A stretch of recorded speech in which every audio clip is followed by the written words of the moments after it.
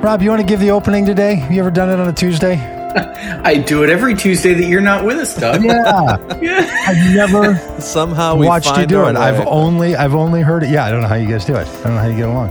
I'm like a cat who covers his eyes up and then thinks no one can see him. That's how cats hide. Yeah. They do this. Hey, everybody. It's Tuesday. That means it's Politics Day on the Common Good podcast. I'm Rob Ryersey alongside Doug Paget in Minneapolis, Minnesota, and Dan Dietrich in South Bend, Indiana. Hope you're all doing well. We got a lot to talk about today, but before we jump into like all the news of the day and the political implications and all of the craziness that continues to be Trump world, you guys watching Severance? No, I've heard good things, but yeah, I'm an episode and a half in. This is the best show I have seen in a long time. Really? For those that maybe don't know, Severance is a show on Apple TV. So you have to have an Apple TV subscription, or you have to have a friend with an Apple TV subscription, or ready to binge and get your freebie subscription and just watch one show. Watch it for a week. Yep, exactly. And Severance is it's a TV show. It's a sci-fi futuristic kind of thing. But it's not I'm not a sci-fi guy, but it is about a workplace, an office, a set of characters who work together, who have a procedure done that separates their memory so that what happens at work cannot be remembered at home. Yeah. And what happens at home cannot be remembered at work. Yeah. And essentially creating two people sharing a life, one trapped in a workspace and the other living out in the world. And it is a fascinating TV show. I read somebody on Twitter, which I don't. Are we still using Twitter? I don't. We'll get there. Who are you? What kind of monster are you? I know. At Rob Ryersey on Twitter. So I read somebody on Twitter said that this show was as if Stanley Kubrick directed the movie Office Space. Oh, wow. And which I thought was a really clever description. And I got to tell you, it starts a little slow as you get to know people, and then there are reveals along the way and things that you learn, and it is fantastic. And I know one of the shows that we all love is what's the name of that show? That's Patriot. I think you're thinking of Patriot. There we go. Yeah. Patriot. You knew. Well, there's one scene that I saw where a guy walks by on a platform on a skyway thing, and I'm like, is that the guy from Patriot? Is it? I haven't gotten there yet. Yeah. Oh yes, man, it is. Yep. Seriously, the guy that they push in front of the bus in that other show, he's the guy that just walks by and the fella says hi to him. Oh, I don't know about that. I thought you were talking about the brother-in-law. Okay. Episode 2, there's a scene where remember in Patriot where the guy who gets pushed in front of the bus? Yes. Yep. That guy, I think that actor just walks by, and I'm like, that's the guy from Patriot. I think, I'm like, is this so maybe they're just really winking at that show. Maybe they're all in. But there's a scene later in the book or later in the show where the brother-in-law who was the brother in Patriot, Rickett, I think is his name in Severance. He writes a book, and there's a spot where someone's reading the book, and he's kind of reading what the person is reading, so you get like the voiceover. And there are some lines that he says that I laughed out loud, and my first thought was, oh, when Doug watches this, he's going to text that very line. Well, now I'm trapped in a postmodern circle. I don't know what to do. So I don't know. Be curious what, folks out there that are watching or listening, what are you, any great shows that you're watching right now? Severance is one that I just think is fantastic. And the ending, so good. Well, and I'll tell you, it has popped on the scene. Like the show came out just weeks ago, I think, right? I mean, fairly recently. And the number of disparate places where I've heard about the show or people saying it or random podcasts that I'm listening to, and someone's like, are you watching Severance? So it has that magic of whatever it is that's just, it's almost like someone drilled into the brain of the consciousness of culture and inserted a little capsule in there. Which if you watch Severance, you'll get that reference. But it's almost like it just somehow, some things just make it and get in there, and people talk about it spontaneously. I'm watching this show. As long as we're going to do television reviews, I'm watching this show on HBO Max called Winning Time, which is about the Lakers. Oh, fantastic. It seems like everyone I know loves it, except the people who were on the Lakers in the early 1980s. Oh, they seem to not. They seem to not care for it. Have you read the Kareem Abdul-Jabbar response to Winning Time on his Medium page? Yeah, it was spectacular. Yes, and particularly wasn't happy about it. And I disagree with him. I think his critique of the show, he's a little too close to have his critique be honest, but it's great. I was sitting in a restaurant talking. This was last Saturday, 2 Saturdays ago. We all had to talk loud because it's a noisy restaurant, and we're post-COVID now, so you just yell again. And I was talking to people across the table from me, and I was saying, are you guys watching Winning Time? And I hear the person behind me, facing me, talking to the man sitting facing away from me behind me, say to his friend, are you watching Winning Time? Like almost in an echo. So I turn around, then he and I go on talking about it because the people we were trying to convince. But it's got that same magic. It's just up in the air. People are talking about it. It is. Yeah, it's real interesting because it is stylistically different from most TV shows. Just the way it's made, the cinematography, the occasional use of animation or breaking the fourth wall, turning and talking to the camera. Yeah, all of it. Yeah, the whole combination of it is really really unusual. And boy, I wasn't sure I was going to like it the first episode in, but man, I really enjoy it. So good. Are you watching the after conversation that they have? There's like a 3-minute after conversation where one of the people who was on the Lakers in the 90s hosts this conversation with the actors and with the writer. So it gives you just a little bit of insight, just a touch. Well, you know, it's not a bad thing to talk about television shows that are in the public's headspace while we talk about politics in the current environment, because without television shows, and certainly reality television shows, and the scourge of television that reality TV is, we would not have the situation that we find ourselves in society.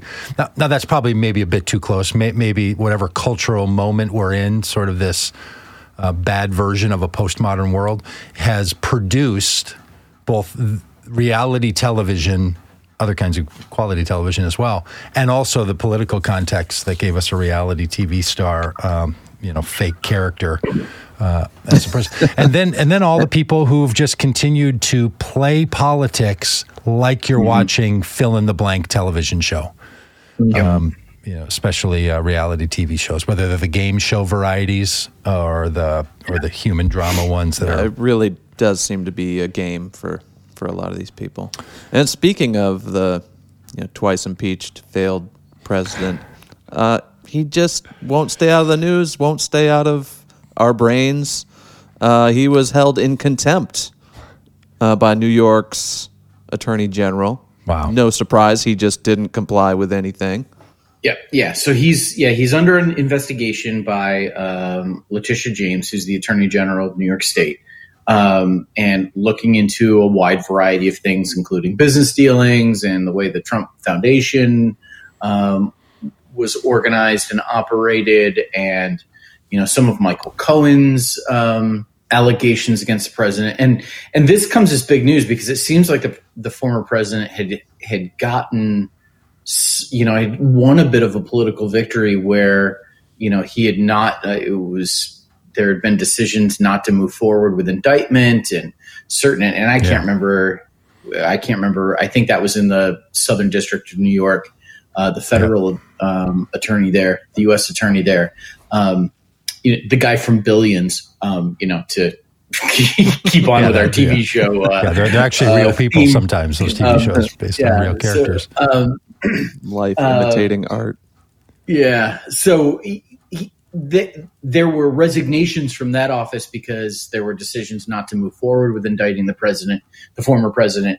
And this is interesting because it kind of brings back to the forefront, the reminder that the former president, remains in legal jeopardy. Now, I know, Doug, your position is that we're not going to, Donald Trump's not going to end up in jail. It wouldn't be good for the country. It's just not what we do. Yep. But it is interesting to see that there is some recourse for their failure to comply with the subpoena. So there's documents that they refuse to turn over that they're now fining the Trumps $10,000 a day. Now, listen,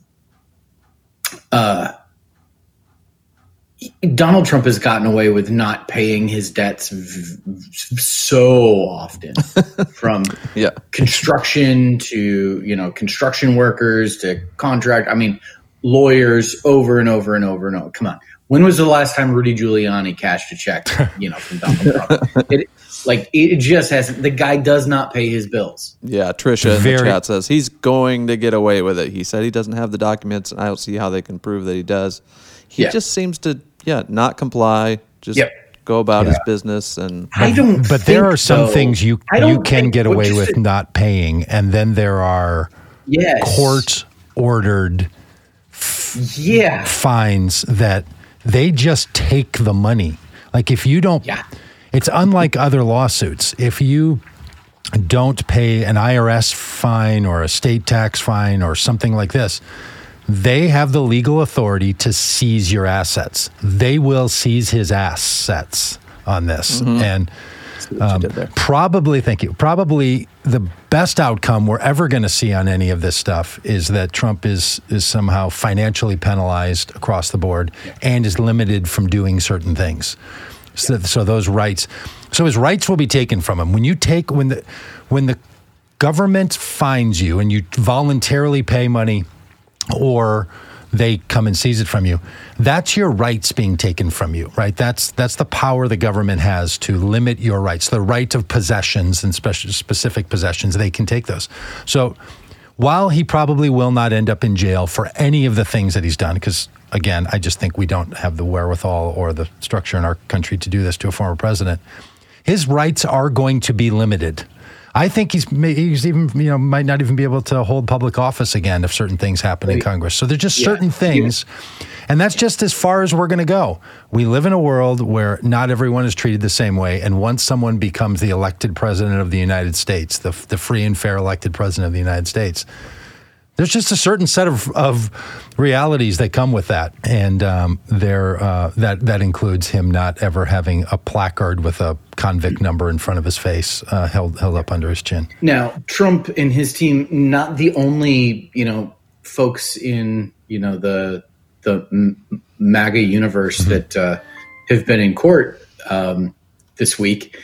Did you watch any of the Marjorie Taylor Greene trial at all? So Marjorie Taylor Greene there's been a lawsuit that's been brought that says that she's not eligible to run for re-election as a congresswoman from Georgia 14, because she is a traitor to the country. It's a fantastic lawsuit and the kind that they should be filing. It's tremendous. Yeah, because of her involvement in the January 6th insurrection, she has violated her oath of office, violated the Constitution, and is ineligible to serve in the House of Representatives.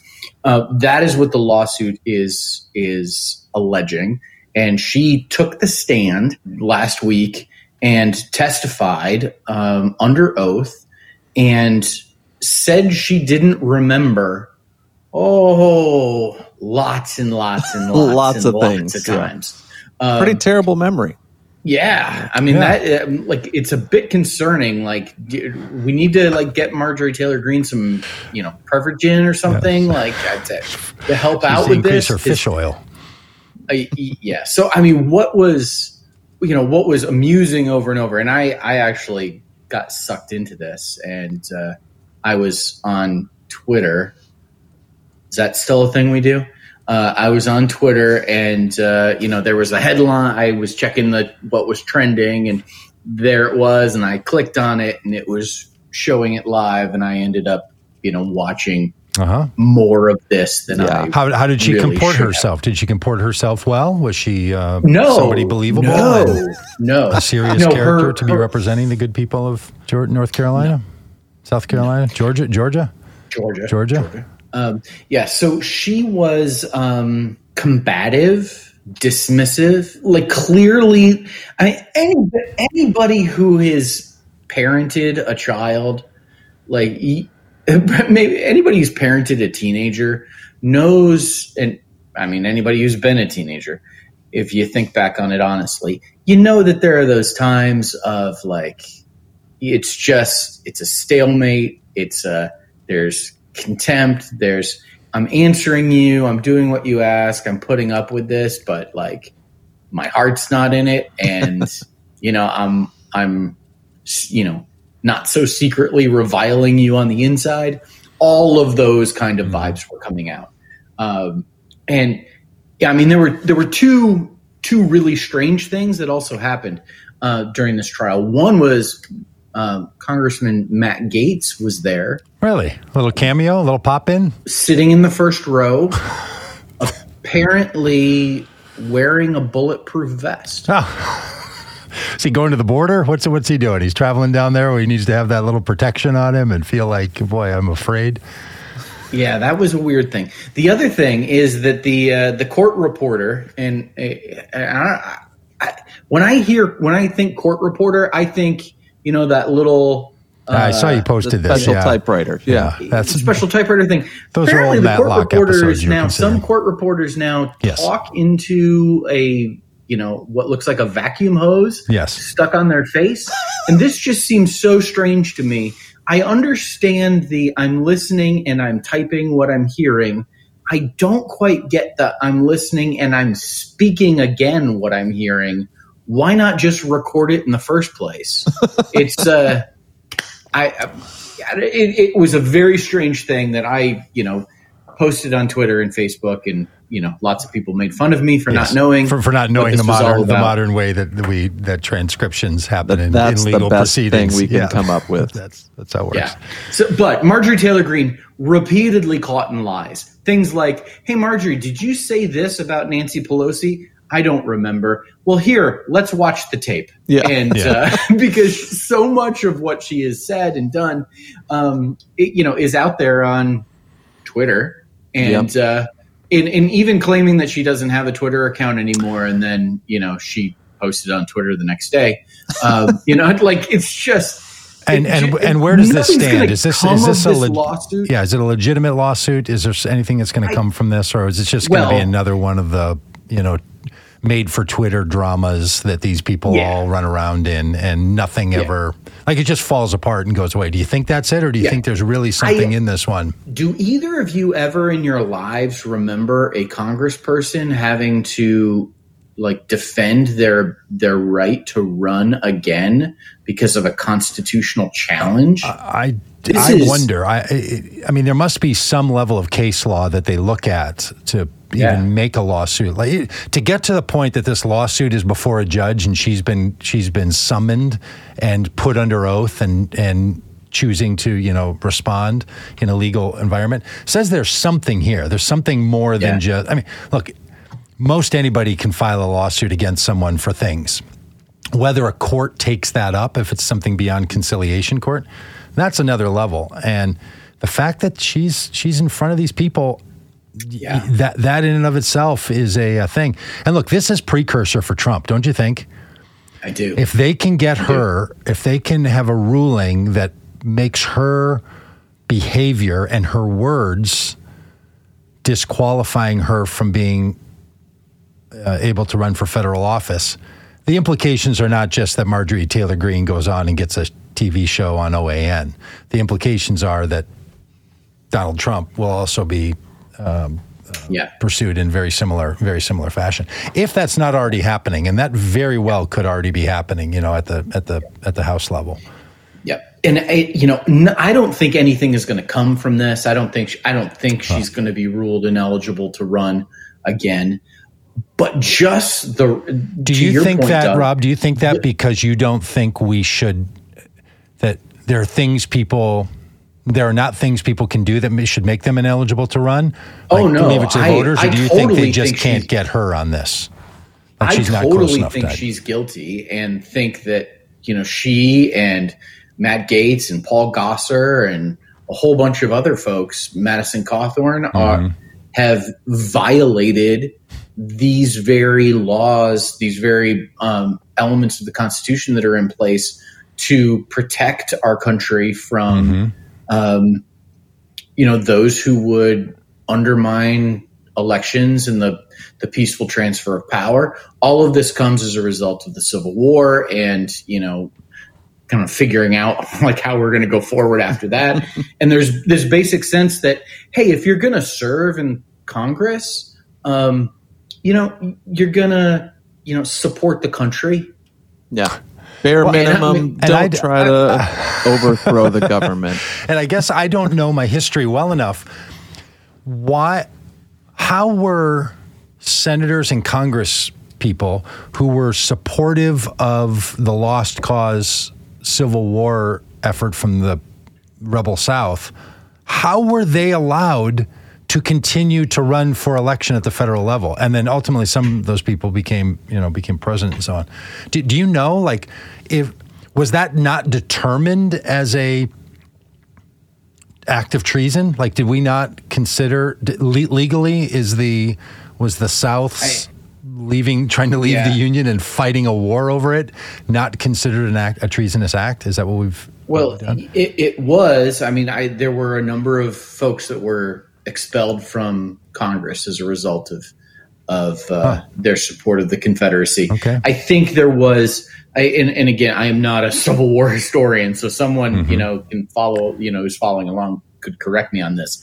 My guess is that there was a attitude of reconciliation after the fact and a desire to, provide some amnesty, to provide some cover for the good of, the country. It was, the winners being bigger people and welcoming those back in. Yeah. So, but that worked out really well. Yeah, it's just glad we got that monkey off our back and we've shaken that all off and moving straight forward. It's just time to move on. Let's just give these guys a pass, a do-over. Yeah. Just time to move forward. Well, Barbara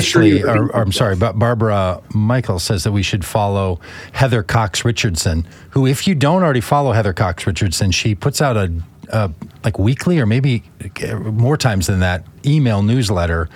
And she's a great historian about these things. And actually, Barbara, that's what had me thinking. Like, I feel like I read something from her about that, and she's somebody really worth following. So, let our little dazzling conversation here of interest wrapped in ignorance lead you to somebody who might actually know all this stuff, because it's a little shocking that we don't know, right? Like, the things we know about who can run, like where can you live and how much money can you raise and who can give you more than $2,900 and all of that, people know. But hey, if you say that you don't want to certify the election, you want people to storm the Capitol in order to stop it from happening, does that prevent you from being a president again or a congressperson? That doesn't seem settled in the American psyche.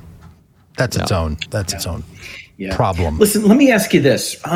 How would you feel if all of your text messages were published for everybody to read? Does that scare you a little bit?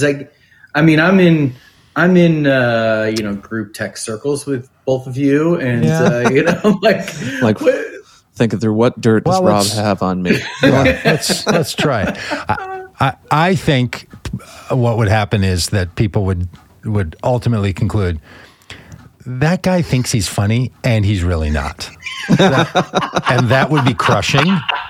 And I couldn't survive it. I couldn't survive. I don't think I have. I don't know. I've wondered about that kind of thing. Because you just think, well, everybody has things that if someone got a hold of your phone, There's not a naked picture on my phone. There's not a DP or anything. None of this stuff. Like these people that are like, everyone does it. Well, it's everyone less one, maybe two. I don't think, I don't know. I just, there might be an embarrassing moment where like, you shoot a text like, my gosh, this meeting couldn't be any more boring. But I don't know. I'm just not riddled. That's what me and Rob text each other during I can only imagine meetings. Yeah. Or during this. So, I don't think I would be I don't think I would be professionally worried if someone looked at my phone overall. Mm-hmm. Yeah. I don't know. And I'm not trying to say, that I'm the highest level of moral accomplishment. Yeah. But come on, it doesn't, people, wherever that spectrum is, from Anthony Weiner to, whatever was on Hillary Clinton's email server to like, I don't know. How do you feel about having yours looked at? Would that be disconcerting? I think anytime that there's kind of an invasion of privacy that's disconcerting. I think I'm with you, Doug. I think I would probably have some awkward situations with some individuals that maybe I had said something unkind about or sarcastic about, but but I don't think there'd be anything, professionally damning or the type of thing that would get me, like, mildly cringy. Yes. Oh yeah. Oh, it would be totally cringy, but like not, I don't know, planning the overthrow of the government. Right. How do you think Mark Meadows is feeling today? So this is the week Mark Meadows has had, because Mark Meadows, former congressman from North Carolina, who also became Trump's chief of staff and a key figure in the the insurrection and its planning. Was it last week that Mark Meadows' voter registration was pulled because he voted registered illegally? Yeah, he was registered to vote in like 7 different places or something. Yeah. So, this is how these guys know that there's funny business going on, because they do it all the time. Fraud. They're like, I commit voter fraud all the time. Of course there's voter fraud. I guarantee you there's voter fraud going on. Listen, Mark Meadows, everybody is registered 100 places. And everybody has things to hide in their text messages.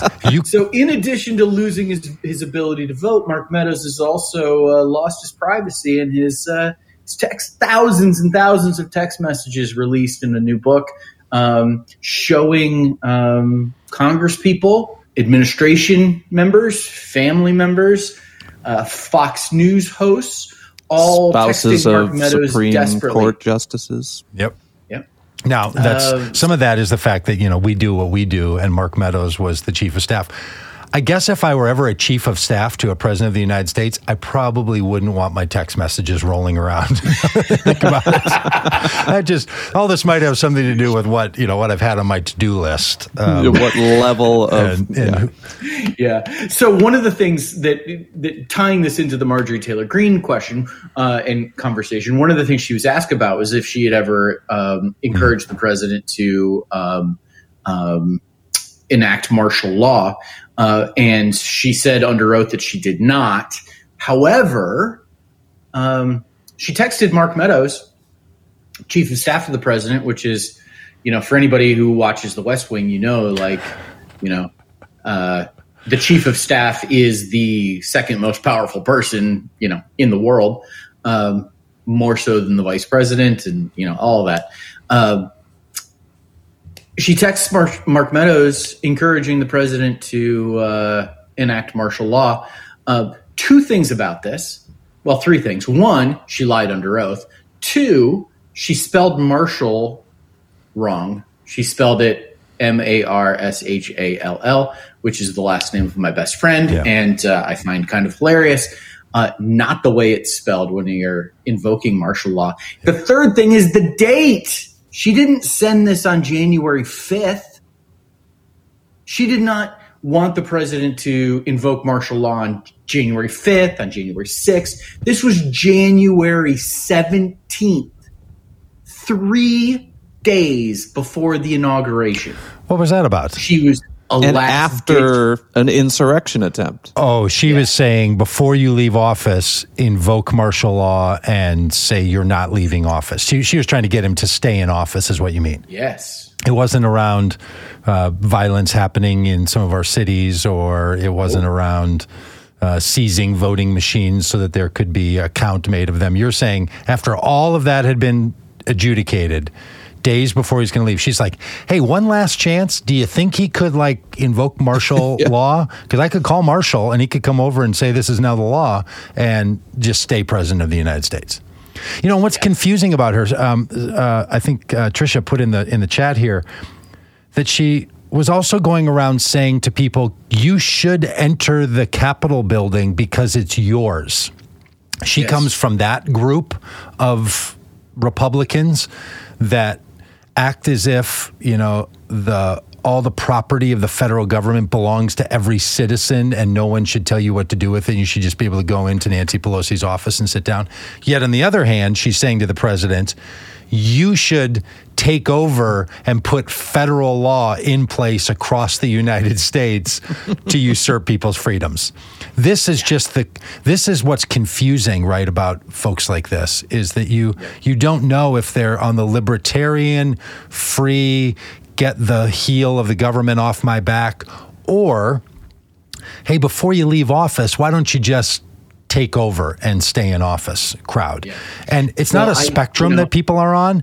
It's this weird bouncing around between different views, which makes it very hard to level any critique against folks like this other than to just say, I don't think they're serious people about all this. I would imagine Mark Meadows is saying to himself, I can't deal with text messages now, 3 days before this administration ends from this congressperson trying to tell me, that we should invoke martial law for the fourth time in the United States history. And the My Pillow guy doing the same thing. Did you read those? How the My Pillow guy got so deep in this. Well, and what's so sad is, funny to me. He's a local guy done good from Minnesota too. That's what's really heartbreaking. For a long time, we were all like, "Hey, that pillow, really great. Sure, you're picking it up at the mall at a kiosk, but really, it's made right up the road." The thing, I slept on a My Pillow for years. It was a heck of a pillow. So among the fact that this guy wants to oversee, the ruin of democracy, it also really ruined a really great pillow for an awful lot of people, and that's that's its own tragedy. Yeah, absolutely. So we've got Marjorie Taylor Greene texting about martial law. We've got Rick Perry, former governor of Texas, former energy secretary. What was that? Yeah, what did he want to get rid of? What were the agencies he wanted to get rid of? The one he couldn't remember was the energy department that he became the director of. Didn't even remember it existed. That was no accident either. They're like, babe, put that guy in charge of the one that he couldn't remember. The thing about Rick Perry was he's like, no, I didn't text him. He did not. Yes. And then they're like, well, you signed your name and left your phone number as Rick Perry. Turns out you did. From another phone number not registered to him? He borrowed someone's phone and. Well, this is what I'm going to say. You know what you do when you sign a text and put a phone number? That means you're using a burner phone, right? So the person knows who you are. I didn't know that, but now I do. Wouldn't that be the case? But if you're using a burner phone, why would you sign your name? I don't know. Is this use your code name? Totally. My Pillow guy. That's what you're right. Here's what I think is happening, and this is what makes all this so confusing. Almost every government official, especially federal government official, is required by law to keep track of all communications that they participate in their duties. And because now we have cell phones, all of those people carry multiple phones. So it might be that someone he's messaging from his government phone knows who that is, but he's got this other private phone, or sometimes even two other private phones, one that he might use for sort of other businessy stuff and then one for family. People do this stuff all the time, not just scheming, scamming insurrectionists. But that's what's got them now into all this trouble, because now what the government's saying is, we need to see that official government phone because it's actually our property and every word you've typed on there is open for open records requests, and we will see all of those. You don't even have to see, I mean, unless you're claiming some executive privilege, we just get it. Those other phones, those are the ones that people are always running a little funny business with and swapping them out and not keeping them long or using someone else's, or now it becomes an aid. And they're doing this stuff all the time because there's so much communication that goes on, both in text messages and in these other apps and so on, that. And I don't think it's just Republicans that are doing this. I think many officials and people working, sometimes and for very good reasons, they're trying to keep track of things. They want to have one conversation be under government purview and they want another one not to be. And I know a lot of government officials that have even said in all these days, they'll say, look, here's what we've had to do. A conversation that I'm having on a personal level with someone that I work with changes to a work conversation, I have to say, let's stop here and switch over to the other phones, right? That's a lot of work. Most people don't do that, though. They just keep going, or they take the phone call and then it shows up on a call record and they're supposed to report it and they don't want to. This is going to open up because the January 6th committee is gaining access to all this, and they've already got the phone companies giving them access. The stuff they are seeing is just there is a wealth of information that you're going to end up with a whole lot of new precedent built out of all this. That's going to be super interesting going forward. Yeah, a lot of stuff coming to light. Yeah, exactly. We're seeing, we'll talk about Kevin McCarthy here in a second, but there's reports that Mitch McConnell was elated that and relieved by what was happening on January 6th because it meant he thought it meant the end of Trump, and he was finally going to be rid of him. I mean, just the hypocrisy of these folks and their willingness to set values aside for the opportunity to stay in power is just remarkable. And Kevin McCarthy is a big part of that. The accusation has been made that he encouraged the former president, to resign as a result of, what happened on January 6th and the former president's encouragement and provocation of it. Kevin McCarthy came out with a very strong denial saying, no. It was, the New York Times is making this up because, liberals are trying to get me and, blah, blah, blah, blah, blah, all the same stuff. And then a recording comes out, a recording of a conversation that he had with Liz Cheney. Now, this is weird to me. Who records this? Liz Cheney has said that she did not record it. Well, it wasn't just her. It was the whole leadership. It was the leadership. It was the leadership team. Okay. So somebody records this and leaks it to the New York Times. Yeah. Is that another congressperson? Is that a staffer? This is dirty.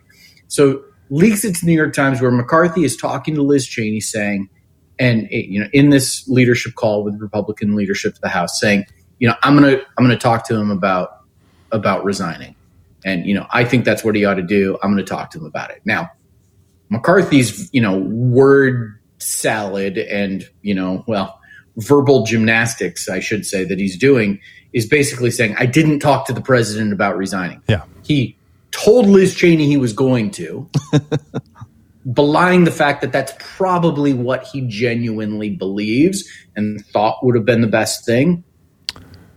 But he didn't have the guts to actually do it. Yeah, for sure. I mean, and the problem facing all of this is that you see one version of McCarthy in the days just after the insurrection, and then things change. And when you listen closely to what he said in the call, he said, look, here's what I think is going to happen. I think the House is going to pass an impeachment. And I think it's quite possible that the Senate is going to confirm that.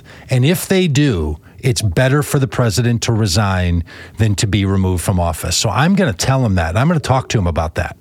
Now, what happened, and look, I am no McCarthy defender, but what happened between that call and when McCarthy ever talked again to the president is he began to realize the Senate is not going to remove him from office. So the set of conditions had changed.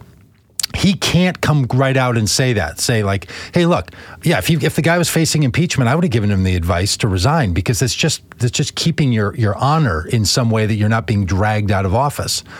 And I think that he should have, because he basically what he intimates in this call is, I think that's what should happen, right? He's not bemoaning it. He's like, these are the natural consequences. This is how I think it's going to go. And it probably should go that way. He's envisioning himself in the Barry Goldwater role. Totally. Making that walk from the Capitol to the White House to sit down and like Barry Goldwater did with Nixon and say, hey, we don't have the votes. You're going to lose this thing. You're going to lose.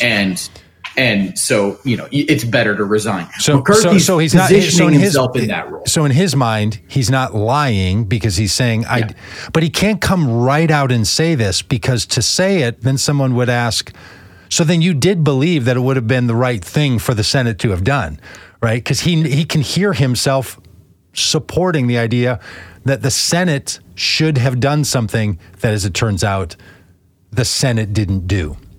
But what's funny about it is he even knew that the Senate wouldn't have impeachment hearings until after Trump was out of office, right? So everything for McCarthy was simply calculating what's going to make things look best for Donald Trump.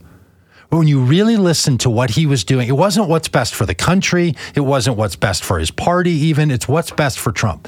If Trump's going to end up being convicted by the Senate, even though he's out of office, well, let's do what we can to protect him from that. So in that conversation about January 6th and the response from the Republican leadership, McCarthy's response is, what's best for Trump? Yep. It's just this guy's inability to do anything but put his own future political success in view is just nutty, because the only reason he wants Trump to be safe and saved and be on his side is because he wants all the money. And again, the thing people have to remember is the RNC agreed with the Trump campaign to merge mailing lists in 2016. Reince Priebus did this. And when they did, Trump Incorporated took over the email list and the fundraisers in perpetuity from the RNC. So the reason Trump has all this money is because he has access to the donors, and he has access to the donor records and to all the emails, and it continues to work that way. So the reason McCarthy is freaked out is he knows that if he moves against Trump, and this is true of any Republican, if Donald Trump decides, you're not my person, I don't want you, they cut them off, not from Donald Trump's endorsement on some Discord channel or on some new social media or on Elon Musk's little internet project. It's that they don't get access to the contact list of the RNC. So this is fundamentally what all of this is about, top to bottom. It's not about Trump's policies. It's not about Make America Great Again. It's about you literally can't function the Republican Party without access to that database, and it's owned and operated by the Trump Incorporated. And I think, I think there's one other element in play here with McCarthy, and it is the bizarro world kind of situation.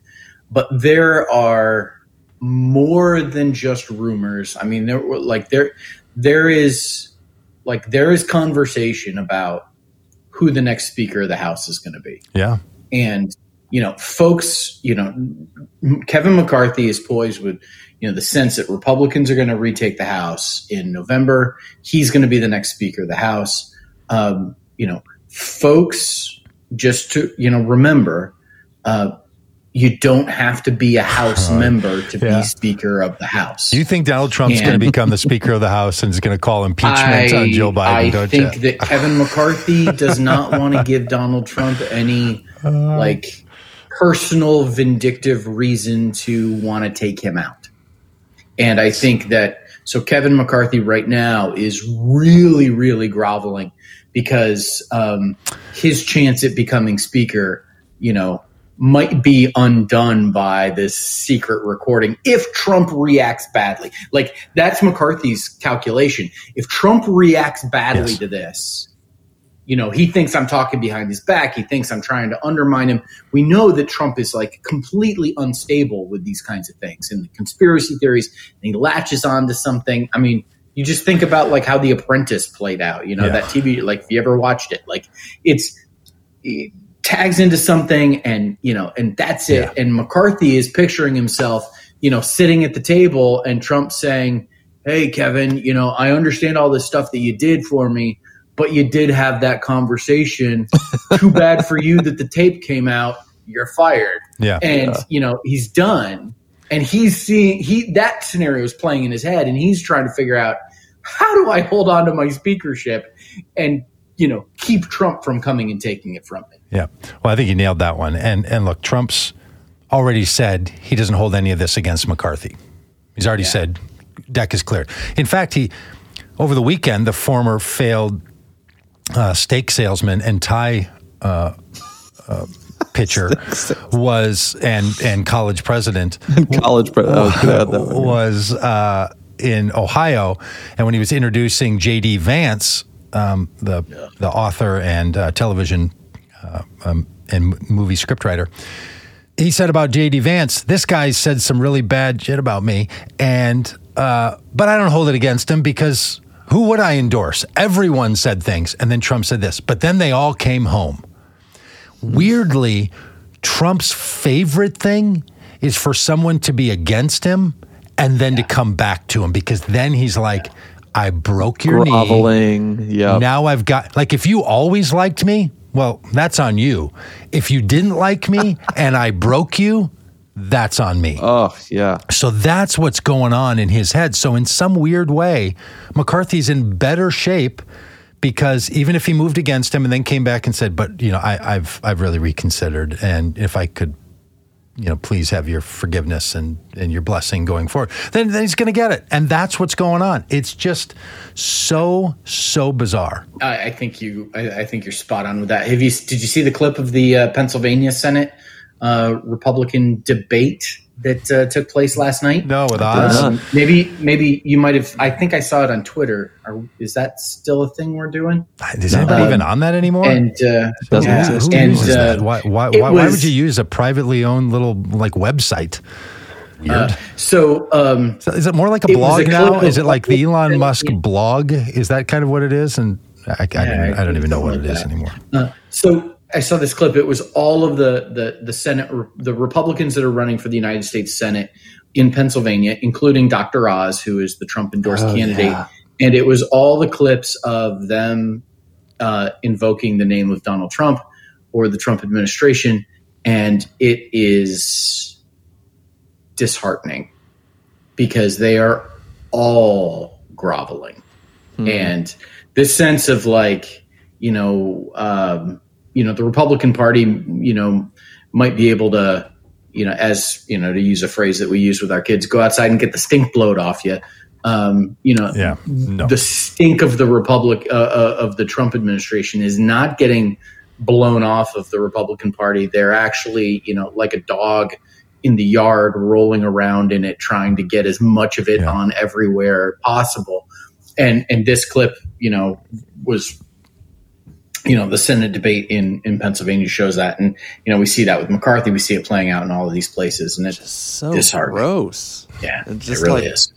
Does no one have any self-worth, any spine? Like the grossest one for me was Ted Cruz when he came back after Donald Trump, made fun of his wife. Yeah. And then Ted Cruz comes back around and accused Ted Cruz's father of assassinating. Yeah. Look, this guy is. And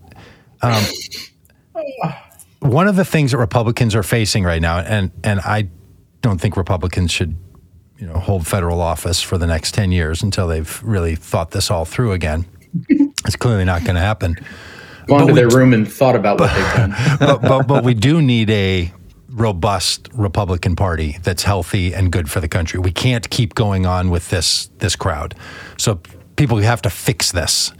But they're doing this funny thing where what they're trying to say is, I want Trumpism without the guy, because he was like it's the opposite of what happens with a lot of other politicians, where you're like, I don't agree with all of his policies, but I really think that person represented something. A lot of Democrats talk about this with John Kennedy and with Barack Obama. Republicans talk about it with Ronald Reagan, and then Ronald Reagan, Republicans talk about it, and then they really like Ronald Reagan.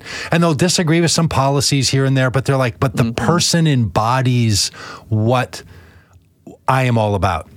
With Trump, it's the opposite. You hear it parsed out all the time in the primaries. People trying to say, I'm not with him, like, the Hillary Clinton, I'm with her, but I'm with his policies that have always represented me and us, and he's been part of our policy thing going on. And this is going to be the question: will voters let people get away with this? Because after the primaries, once, and I just heard about this really great book, and a person who was articulating this very well, that the use of the party primary system is the problem in modern day politics. Take out money, take out just all the other issues. And the problem is that we're using a party system that rewards a teeny group of people all the power to select who our representatives are going to be. And so there's people proposing some changes to it. And I didn't know the history of how we got to primaries. Very intriguing, right? About how some people say, well, we got there because we didn't want the party bosses picking and we wanted to let the individuals pick. That wasn't it at all. It was just the opposite of that. People were like, I'm gonna find a way to ramrod this system, and I'm gonna use the primaries to do it. So there's some real issues that the Republicans especially have to face. Democrats, of course, do as well. But this is what's facing our political construct at the moment. And where we turn to for authority is a huge question. And, for a lot of times people turn to a website called twitter.com. And that was their that was their salvation for understanding. A primary news gathering service. Look, I've been on Twitter since, I don't know, really early. I got a thing the other day about how long I've been on, and I don't know, like early, because it's like one of the social media options that was plucking around out there, and you're like, hey, we should probably try this thing. I wonder what this is all about, and is this something interesting, and so on. What it has become is a subset of American culture that's propped up primarily, my editorial here, by culture creators and culture observers, media personalities, including the press, and then a bunch of Russian bots. And if you're not in one of those categories, you're trying to influence culture or keep up on cultural happenings, reporting on the news, or trying to get people to buy cryptocurrency through a bot. If you took all of that away, what you would end up with on Twitter are, 7 million business people that have an account that they haven't tweeted on in 4 years. So LinkedIn. So it'd be LinkedIn. Yeah. Facebook. It would be Facebook. So what do we do about this? Because now Elon Musk is going to own it and do what he wants with it. And it should then be, now we know how Twitter ends. Right? The answer to the question, what's the meaning of Elon Musk buying Twitter is, well, now we know the ending of Twitter. That this should be the end of it. But I don't think media and culture creators, and certainly press, have an alternative to allow them to keep doing their lazy journalism that they use when they use Twitter to do their reporting. It just, that any editor lets somebody, and my Apple News feed is full of these stories, where the news story is someone's tweet. Or what 5 people said in response to some cultural happening, that's a news story. So, look, I'm not trying to blame the media for this. I'm just saying journalists need to find other outlets for gaining access than Twitter, because it is over with now that Elon Musk owns it. Because Elon Musk has a single goal: to commodify and make sellable everything. That's what this is all about. That's why he's a cryptocurrency guy. That's why he wants to own Twitter. He believes that all of this can be used for people to start to make a digital wallet and then start to fill your digital wallet and spend from your digital wallet across the internet, so that the internet primarily and functionally becomes the financialification of everything. And that it creates a new economy that can work outside of the other reward systems. And it's, as this article says, his solution, he's masquerading a solution that's really just a big problem. I'm really ramped up on this whole cryptocurrency, NFTs, and Twitter thing, because they are three strands of the same cord, and it's like an awakening happened to me over the weekend watching a particular YouTube video and listening to a podcast. So I'm one of those guys hey, I'm an expert on this because I listened to a 1-hour podcast and a 2-hour YouTube video. Yeah. Listen, and I mean, just to circle back to what we've talked about, I'm in group text with you, Doug. I know that. I know. So listen, I want to look at this thing from a little bit different angle. 150 years ago, whatever it is, 100 years ago, we've got this sense that, American expansion and in a lot of ways, kind of the Industrial Revolution was built on, was built through the labor of people working for a handful of tycoons, oligarchs, who were able to make a lot of money through the creation of the infrastructure that powered the American economy and its growth. As the new economy was coming into place, the Industrial Revolution was happening. There were oil tycoons, there were railroad tycoons, there were these individuals who were able to capitalize on that, whether it was steel or coal or whatever. They made loads and loads and loads and loads of money by being there and owning and operating the infrastructure creation of the new economy. Mm-hmm. I think, something very similar is happening now, that what we've got is a set of tech oligarchs, tech tycoons, who are owning the infrastructure of the new economy and getting, richer than anyone has ever been as a result of that. And whether it's Elon Musk or Jeff Bezos or, Bill Gates, Jack Dorsey, on and on and on we can go. I think there's some real similarities. Now, what these folks come with is a very strong libertarian streak of don't regulate us. Let us take care of this. We can handle this. Let the market it's a very laissez-faire libertarian approach. And, Elon Musk is even bringing, posturing that with saying, I'm going to make, Twitter, free speech again. He's posturing that. What ended up happening as a result of these tycoons owning everything is it led to, a progressive approach to things where, regulation was in place. Companies, monopolies were broken up. I'm thinking about, Teddy Roosevelt. There were needed regulations that happened. There was concern for the environment. There was the opportunity to, put labor protections in place, unions. All of these things came in response to a handful of oligarchs owning the infrastructure of our economic growth. And I think, hopefully, if history is repeating itself, like the silver lining on all of this is, will there be some response that breaks this stuff up for the good of all people? I mean, Google has an 85% market share. 85% market share. We have never in our nation's history allowed a company to have an 85% market share. That is beyond a monopoly.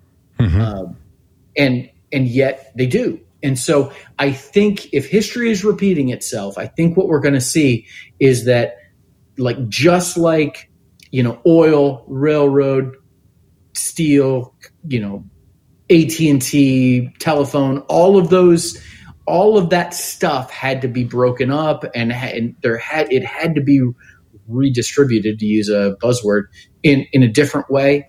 I think the same is going to come with tech. Another big question. Go ahead, Dan. I was just going to say, I think you're onto something. I think this is the early days of regulating and figuring out what it means to have digital lives. And a big piece of this debate is the idea of freedom of speech and what that is and what that means to have freedom of speech on a privately owned platform. This article that I pulled has a great quote. It says, "Freedom for the wolves has often meant death to the sheep." This is a point often lost to Americans. Government or large centralized authority is one threat to liberty, but not the only one. When it comes to speech, what has often kept a great many of people from speaking isn't censorship, but the lack of a platform. Social media, including Twitter, came along and promised that change. But when it became a cesspit of hate and harassment for women and people of color in particular, it began to offer a miserable bargain. You can be free to say what you wish, but your life can be made unrelentingly painful if you dare so. That's kind of the crux with this free speech debate on Twitter is people were having their accounts, suspended, canceled, not because they were disagreeing with someone politically, but because they were threatening people's lives, spreading misinformation, threatening, insurrection, things like that. It's not about, we need to have honest debate. Now that's happening. Yeah, that's really well said. And look, free speech is guaranteed that the government shall pass no law to interfere with your speech. Yeah. Not a privately owned, whether it's owned by Elon Musk or by a dozen stockholders, that a privately owned company has to let you say whatever you want. They don't. That's not freedom of speech. Freedom of speech is a government limitation. That's it.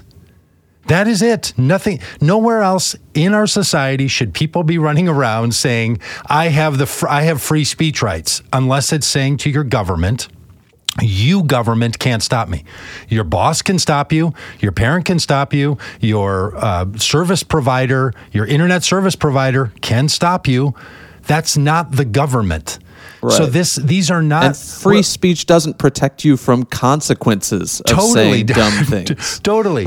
Yes, you can say those things. And if you say, hey, I am going to kill you, you have the freedom to say that, and then you've committed a crime. Yeah. Right? It's against the law for you to... Not against the law for you to say it, against the law for you to say that. So this is... All this stuff that somehow Elon Musk is the savior of free speech because he doesn't like the way a private social media accounts are being treated on a social media platform. You couldn't be any more disconnected to free speech than that.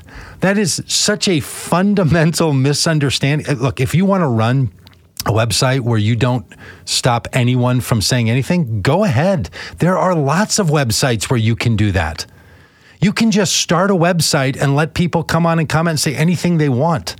This idea that somehow Twitter is magical or Facebook is magical or Instagram. And so, yeah, I'm with you, Rob, on the idea that because our digital lives have become so conflated and owned by so few players, the government's probably got to get in there somewhere for sure.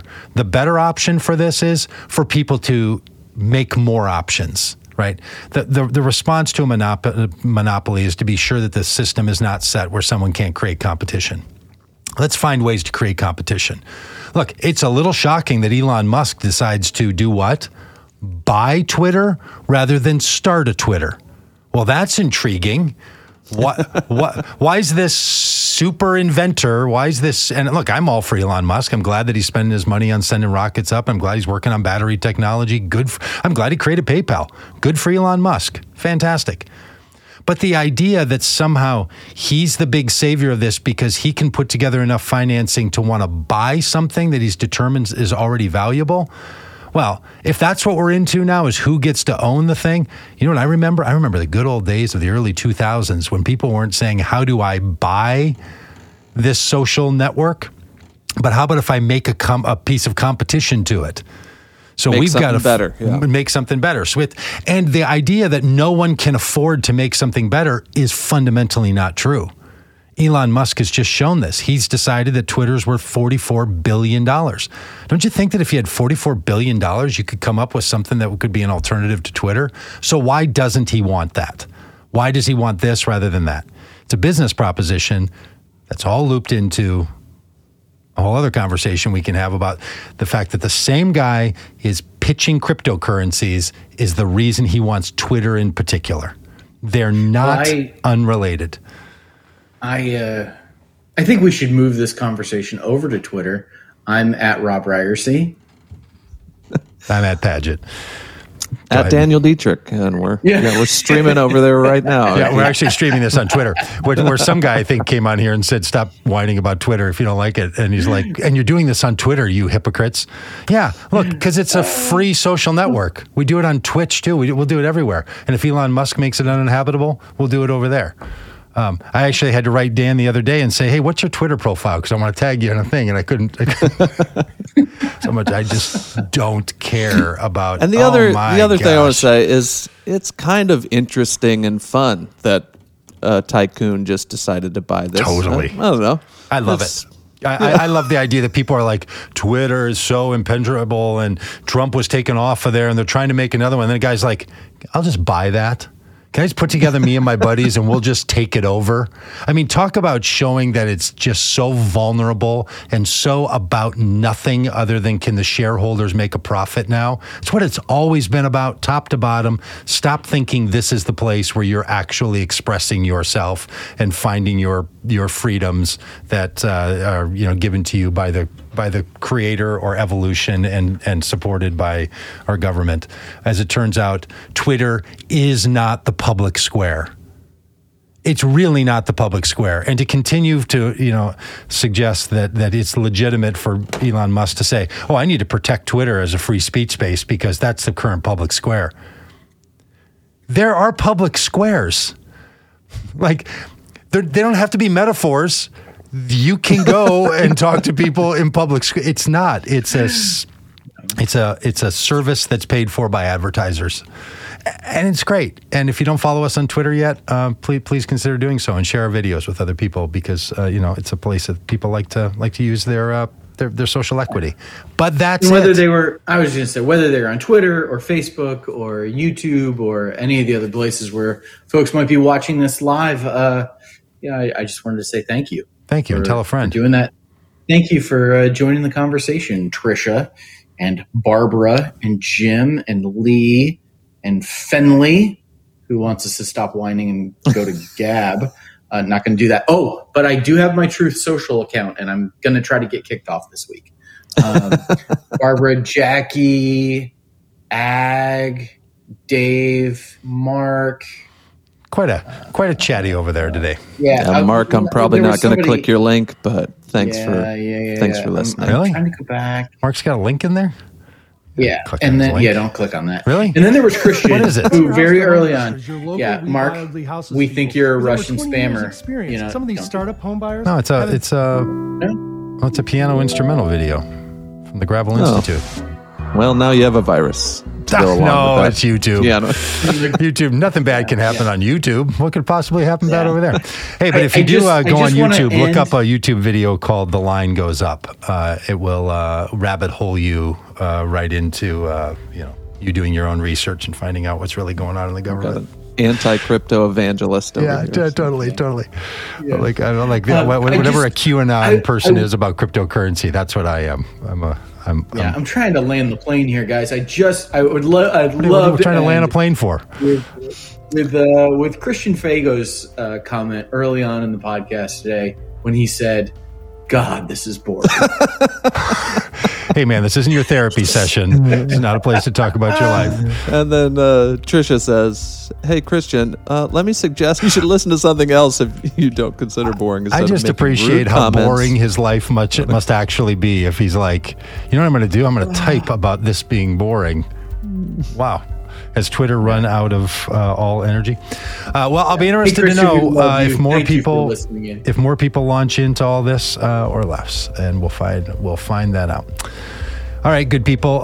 We'll talk to you tomorrow. What day is it today? Tuesday? Tomorrow. Yes. Somebody who's been on our podcast used to be one of the co-hosts of the Wednesday conversation. Laura Truax went away to a monastery kind of thing for 35 days. And was silent. She's broken her silence and tells us all about it. That's that happens. That happens on the podcast tomorrow. Great day, and then we'll see you again on Thursday and on Friday. And we'll probably talk about economics as is related to cryptocurrency, but we'll get to that. We'll get to that stuff later. All right, thanks, y'all. All right, bye, everybody.